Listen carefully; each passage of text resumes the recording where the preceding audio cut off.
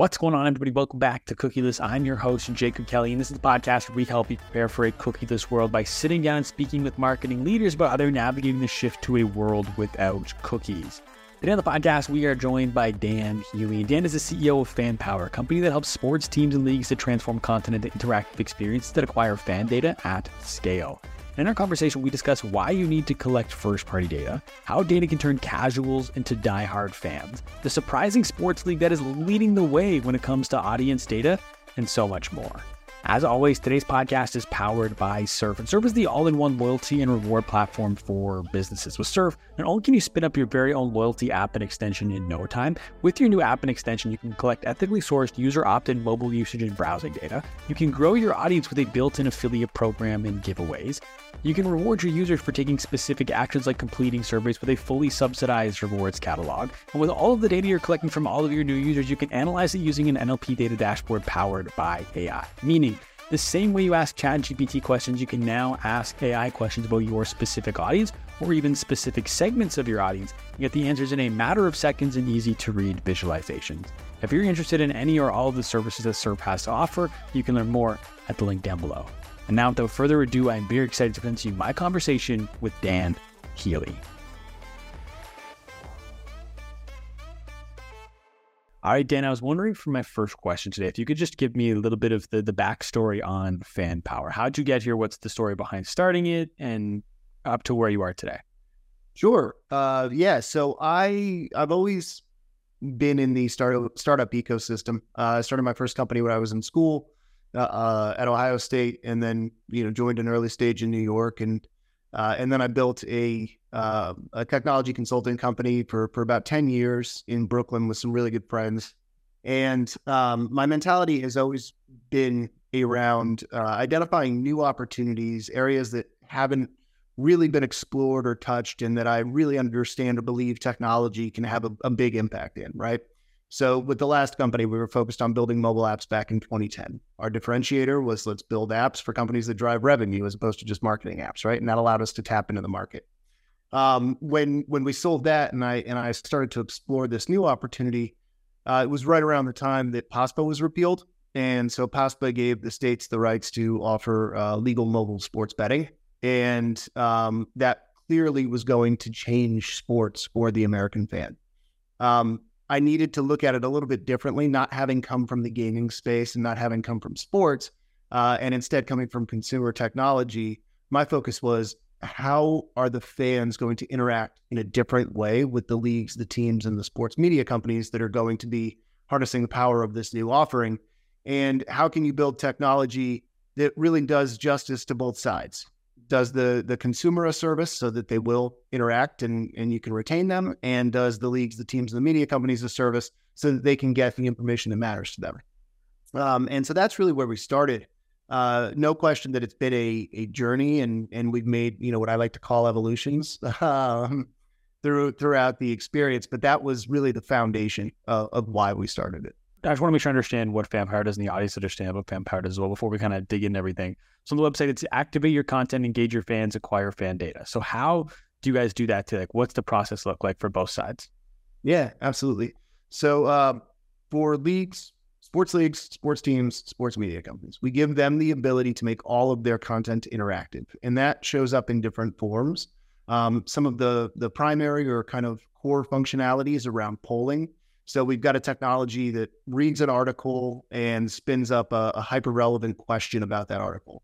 It doesn't work for every industry. It works incredibly well for sport because sport is heavily opinion-based, right? If you're reading an article about the New York Giants and you've got a take on Saquon or how their season's going to end up, we will spin up a question, and 46 to 54% of the people that see that question will interact with it. From there, we have a mechanism where we collect first-party data. That first-party data is either an email address or a phone number. And the user typically puts it in either because they're incentivized via loyalty or some sort of sweepstakes, or because they want to see the results of the poll and how their opinion matches up with the rest of the fandom. So they give us that first-party data. We communicate with them either via phone number or email address. And then that data is passed into the CDP of our customers, who are the enterprise side, and they can then manage and communicate with those folks in a very direct way. That was, that's kind of been our bread and butter product for a while. It's evolved pretty drastically to the point now where, because of the access we have to sports data feeds, we're actually creating that automated content. So the article that they're reading is powered by our platform, plus the poll is powered by our platform, and it becomes this very seamless way for companies to pump out a lot of hyper-relevant, stats-based, data-based content that is very, very personal to that fan. And how is it when you say personal to that fan? Is that just because they're a fan of that sports team, so it's personal to them, or are these articles able to be hyper-targeted? It's both. So think about it from two sides. Think about it from let's just say USA Today Giants Wire, right? So if you're a Giants fan, you're reading Giants Wire. And so the articles and the questions that you're going to be reading are very, very relevant to you because you are that audience. The other side of it is the way that we track the data in a compliant way is for the time, cookieing the user and understanding what they read and then asking them a question based on what they interact with. Now, where we're going, and I think, really what a lot of this conversation is about, is we don't actually need that cookie, right? Because when we have enough data on that individual, when they've given us that first party data and they've interacted with a number of questions, we actually understand their sentiment. And when we understand their sentiment, then we understand what type of fan they are. And that's a differentiator and going to be a differentiator down the line for a lot of these organizations. Do you think a lot of the organizations are prioritizing the fact that cookies are going away right now? Because you hear about, I don't have the stat off the top of my head, but over 50% of marketers say they aren't prepared for a world without cookies. So you guys position yourself in a great way where the sports teams understand the importance of it, or are you having to do some education on your side as well as to why this is so significant? Yeah, it very much depends. One of our customers is NASCAR, and NASCAR is one of the more forward-thinking organizations in sports. They've got a ton of people on the data side. They work very closely with Snowflake. They understand their fans in an intimate, relevant, and actionable way. And so groups like that, I believe, will be very prepared for what's to come. I think there are other organizations that are very much focused on revenue today, which you can't blame them. It's a bit of a chaotic world right now, and revenue very much matters more today than it did yesterday, probably. And right now, they're not necessarily focused on it because the majority of the revenue generating streams are still based on cookie-based technology. What's your pitch to those companies who are kind of short-term folks right now, focused on revenue? Yeah, the pitch is you've got, every day that goes by that you're not collecting that first-party and zero-party data, you're missing an opportunity. And what's so intriguing and interesting about the industry, sports specifically, is that it goes in waves, right? When there's a race, when there's a playoff run, when there's a draft, when a team is 9-0, when there's a rookie making a debut, like these are waves. These are moments in time, right? They used to be on the SportsCenter top 10. They used to be the focus, the headline across national media. National media has changed. Media is now very personal, very hyper relevant. A lot of it's coming through social and then, leading to some destination, or they're going direct to the team, league, or site pages or channels. And so my take has always been, and, still will be, you've got to lean into those moments, because if you've got, 30% more, 40% more eyeballs on that moment, that is actually a more of an opinion driven moment than most things. Will they continue the playoff run? Will this rookie be relevant? Will this guy make the all-star team? If you miss out on those eyeballs, getting them back again is going to be very, very, very challenging. So how do you, when you have those eyeballs, convert those people from casual fans to loyal fans? And I ask because I've worked in sports, and so I've been on both sides. I worked for a hockey team that had an incredible playoff run, and I worked for a football team that won 3 games in this season. And so it's like 2 dramatically different fan experiences as someone working for the organization. So in your opinion, how do you take people who are there during those exciting moments, that extra 30, 40%, and convert them to people who are there in the slower moments?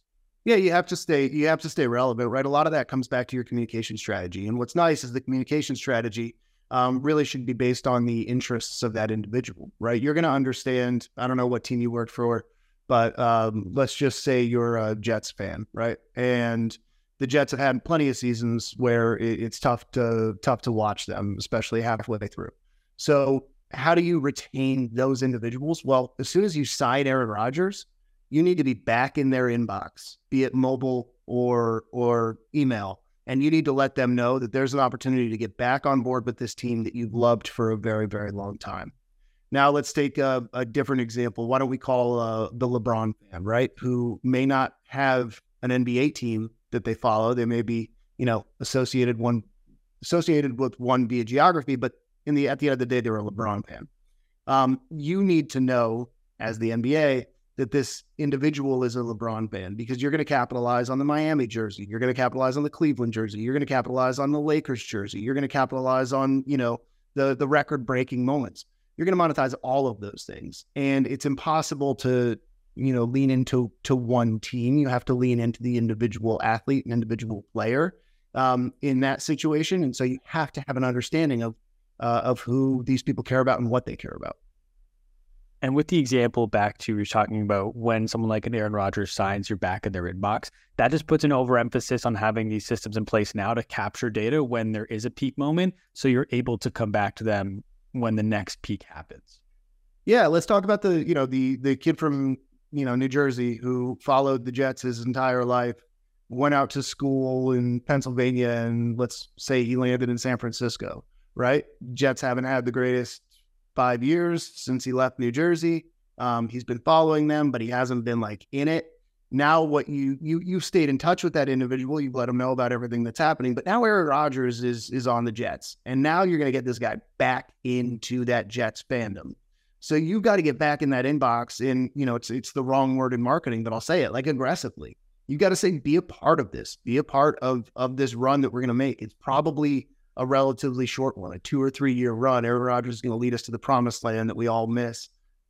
Be a part of that and show your Jets pride. And now you've got this guy out in the Bay Area who grew up in the heart of New Jersey, who loves the Jets, who has been somewhat involved because it's been a couple of down seasons, but you collected his information while he was loyal and while he was a fan. If you don't get that guy today, then, Rodgers retires. You got 3 years where you're rebuilding the org. And then all of a sudden, you get somebody else. Daniel Jones makes his way over to the Jets, and you've got that moment again.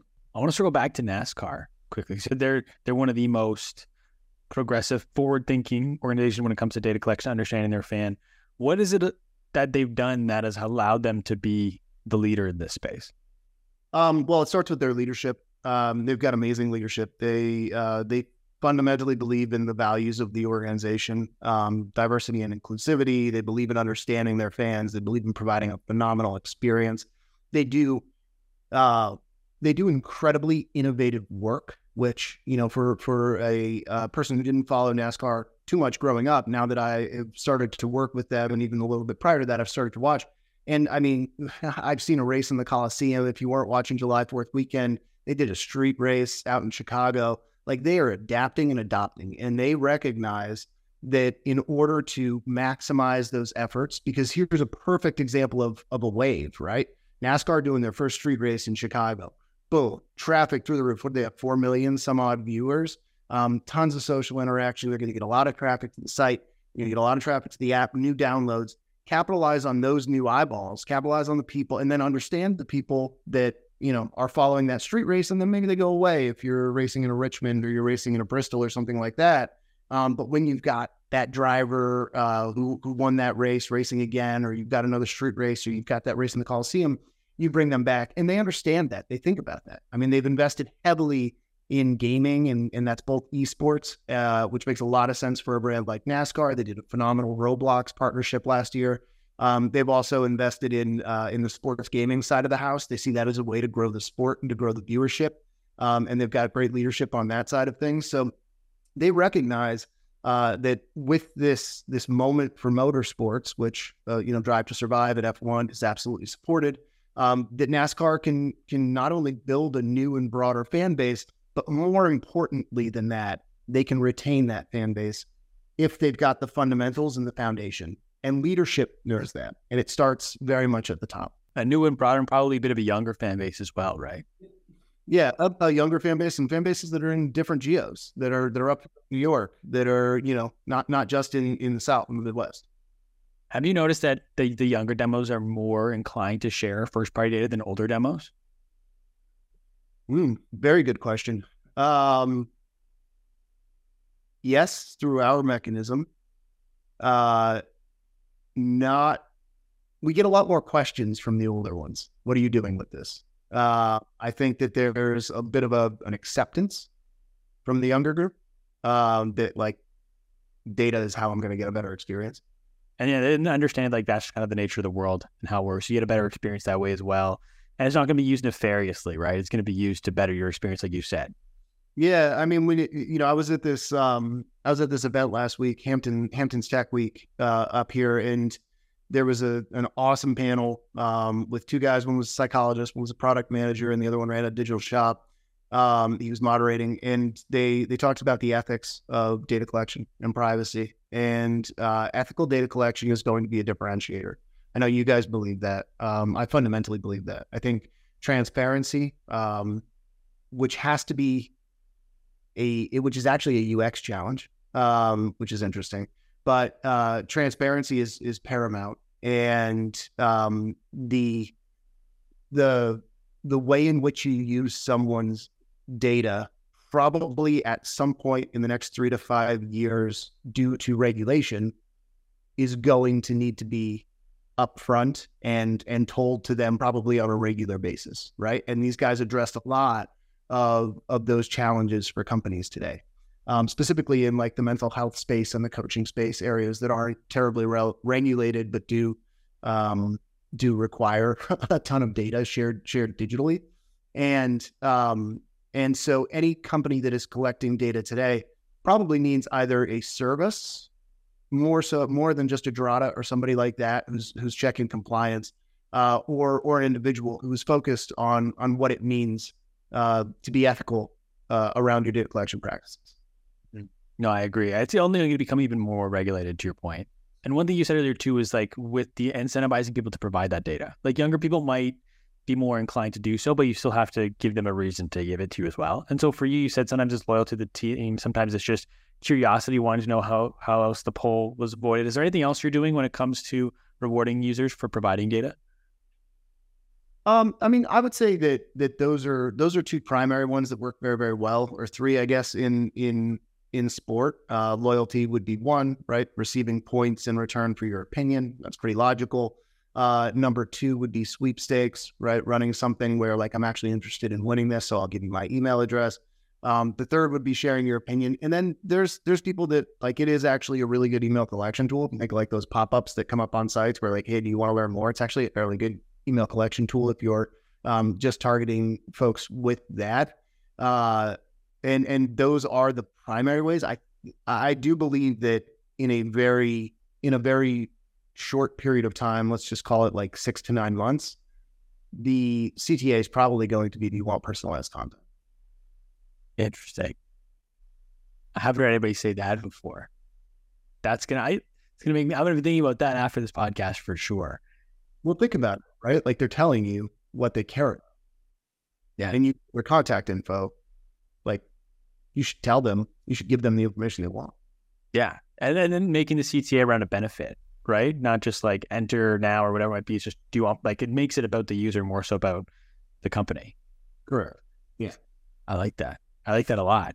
And do you think that will increase rate of providing data? Like from where you guys are at now, do you think if that's something we see in the next 6 to 9 months, that the percentage of people who provide data will go up? I bet retention will go up. It's hard to say if people understand what that means. It might take 18 to 36 months for people to really understand what a personalized experience is and how you access it.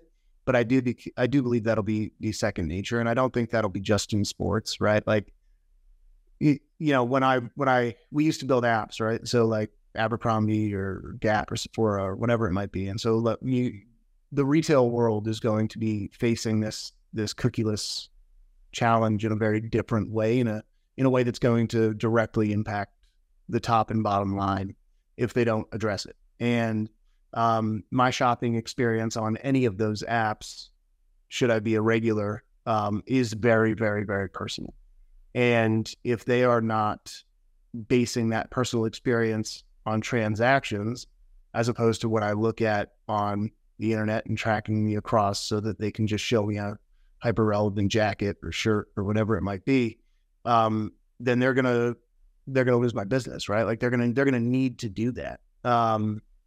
There's going to be companies that provide that, right? That are, but there's a major regulatory challenge there because, if I shop on J. Crew and then you're going to target me with, I don't know, a like a Theory shirt or something like that, you're getting that data just by putting an ad out and creating a persona, right? Like it's not easy.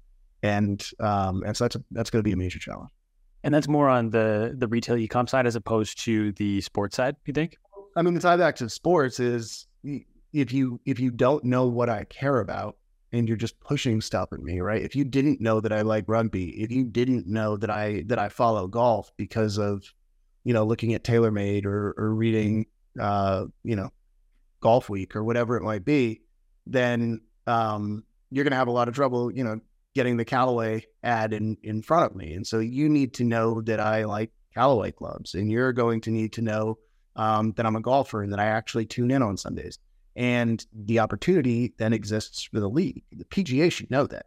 The PGA should know that I carry a set of Callaway irons, that I've got a stealth driver, and that I play 25 times a year or whatever it might be.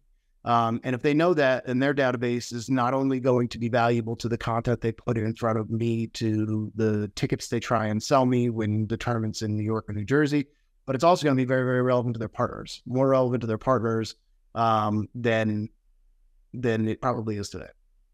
That could probably, I was going to say, could probably also increase the value of a partnership as well, the sponsorship. It has to, because you're able to have track a direct impact on conversions, right? Like if you can't target me with that ad, but I come to PGA and they sell you that, and then you get into my inbox via a PGA, hey, this is what the guy carried in his bag this weekend, demo the new stealth driver here, and I click through to that, like you can track that.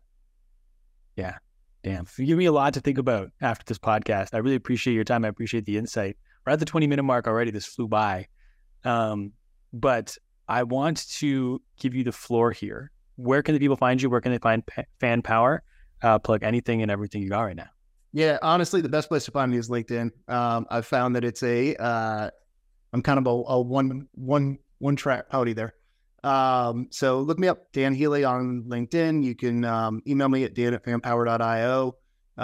You can find fanpower.io and check out what we do. And I'm happy to chat. I mean, I love this stuff. There's a very, very, very bright future in this industry, call it data, and the sub industries, call it sports, retail, e-com, whatever it may be. Awesome. I'll make sure LinkedIn and FanPower is linked to the show notes down below. Thank you again for the time. Thank you everybody for listening. We'll talk soon.